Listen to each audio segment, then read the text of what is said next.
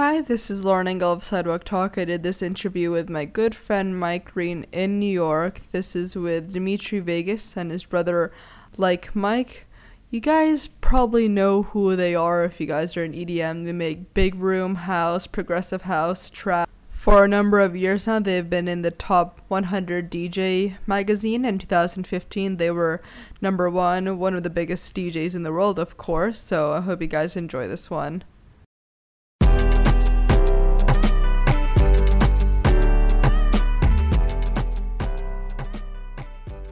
Do you feel that there was any part of your upbringing that affected the way you produce?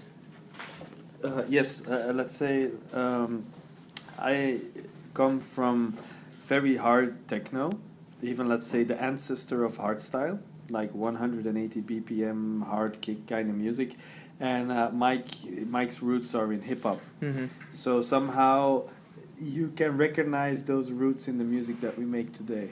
That definitely is there. Is there a more preferred style, the hard versus hip hop, No, I mean, or a personal favorite? I always liked the hardness in music, so and we tried to bring that back a couple of years ago, and that sort of worked, you know. Cool. Where do you receive your inspiration from?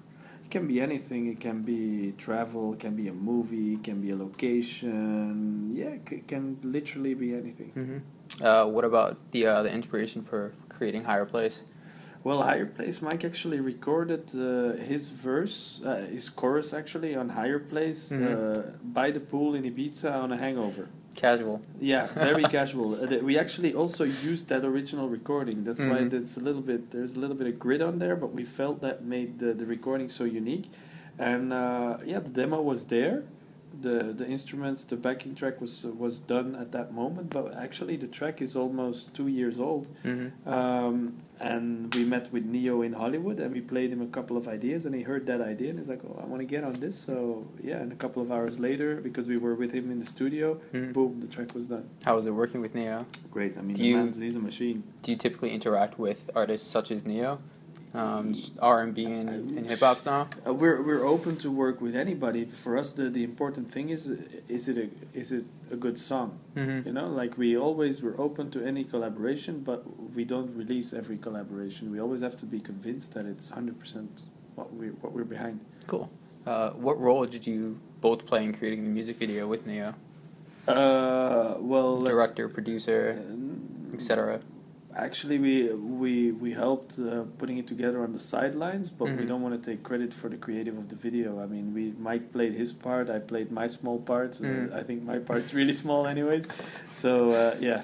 And then, how did the visuals come about? Such as like the Northern Light scene, or that scene was where you guys touched the car. We came up with the idea. Mike mainly, even because we were going back and forth, because we were like, okay, what is a higher place, you know? So there were like 5 or 6 storyboards, and at the end, we decided to work that one out. Yeah, it's kind of almost like he's like a godlike figure in the scene where he like touches the car, and like the lights like shooting. Yeah, that's actually me. That's yeah.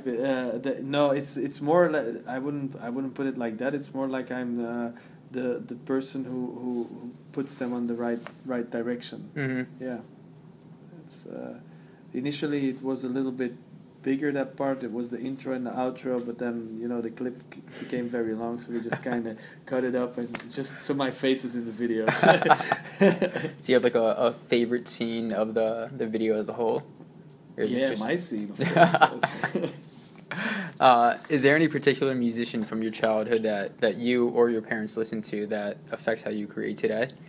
I mean, I've always had enormous respect for Queen, for sure. And I mean, how can you say? You can only hope that one day you get to the level that you can create masterpieces like they did. You know, I think there's very few artists who have such a big discography of such big variation of music. I mean, it's all rock, but if you put like Queen songs next to each other, it's not that you can say like it's all the same, but still you recognize their sound. You know, it's amazing. Do you have a favorite song of theirs? I would say Bohemian Rhapsody. The obvious go-to for everyone. Yeah, I mean that's not a song, that's a story. You know? Yeah, that's crazy. I mean, I like the concept about the song, especially that it feels like it's almost 3 or 4 songs into one, but still it blends as one whole. So it's crazy. Cool. And being international producers who've hit multiple number ones across multiple charts across multiple countries, do you think there's a difference in creating music that'll gain popularity in America versus popularity in Europe? Yes, on one side, yes, because but again we come back to the thing: what is a good song? I think that's the most important part. The genres and everything, it's in every country. Like for example, the Hum made it to the radio in the States, made it to the radio in France. In Belgium, it actually went to number 1 in the charts, but it never hit daytime radio because it was too hard. Same thing is in the UK. You have the hype more about the housey stuff. In the States, it appears, but it's not such a given that it gets on the radio. So I think it all comes down to the right song and the right trajectory of the promo and everything, because there's so much that goes around releasing a song. It's not like, okay, boom, my song, and now it goes on the radio. It's a challenge. Is that part of the thought process, kind of when creating a song? Do you say, okay, I want this to go big in Europe versus I want this to go big in America, no, or do you just create to create? We make what we like. Sometimes you might consider like saying like, okay, we made something and we're like at 80% of the process. What is this right now? Is this a club track or is this more a mellow track? And then you start making subtle decisions, structure decisions or percussion decisions to say like, okay, what are we aiming this towards? But in general, we don't like to give in. We make what we like to make. Cool. And then what's been your most memorable experience to date? In life, in your career, day to day? I mean, that's a very difficult question. I mean, there's many, and I think we can be really happy that there's been so many great moments, even only this year being voted number 1 DJ of the world, the Hum charting so great, Tomorrowland. So I mean, you can keep on naming great moments, and that's just we're really thankful for that. Maybe like tying like growing up like from Greece and like how you got started into music, and if there's like culturally what kind of music you were listening to, okay. and, like bridging into EDM. Well, actually, the thing is that we're from Greek origin, but we grew up in Belgium, in a little bit of a more ghetto-ish town. So, let's say music has always been something, a direction, you know. Like if I wouldn't have had the goal. Or Mike, if we wouldn't have had, because when we were younger, we each had our separate goal. Mike wanted to be hip hop star, and I a hip hop star. You know, back in the day, what was it? Eminem, Dr. Dre. You know, that was his thing, and I wanted to be a DJ.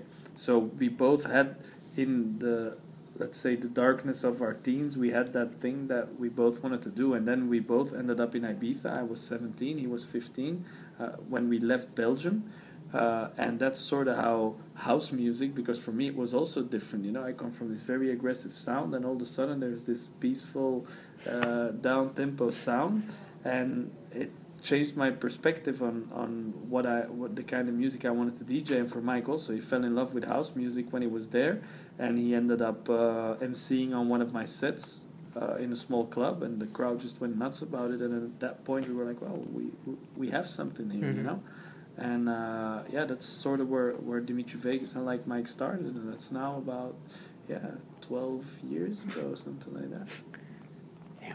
Will we see Mike MC on any future tracks? Of course. I mean, Higher Place was the first track to actually feature Mike as a vocalist. I mean, he's done tons of hip-hop tracks even in Belgium and everything, and he's done a lot of vocals, but this is the first one that we really said like, okay, this is a Mike track, and we're working on the album right now, and that's going to feature definitely a couple of tracks that's going to be Mike full on. Cool.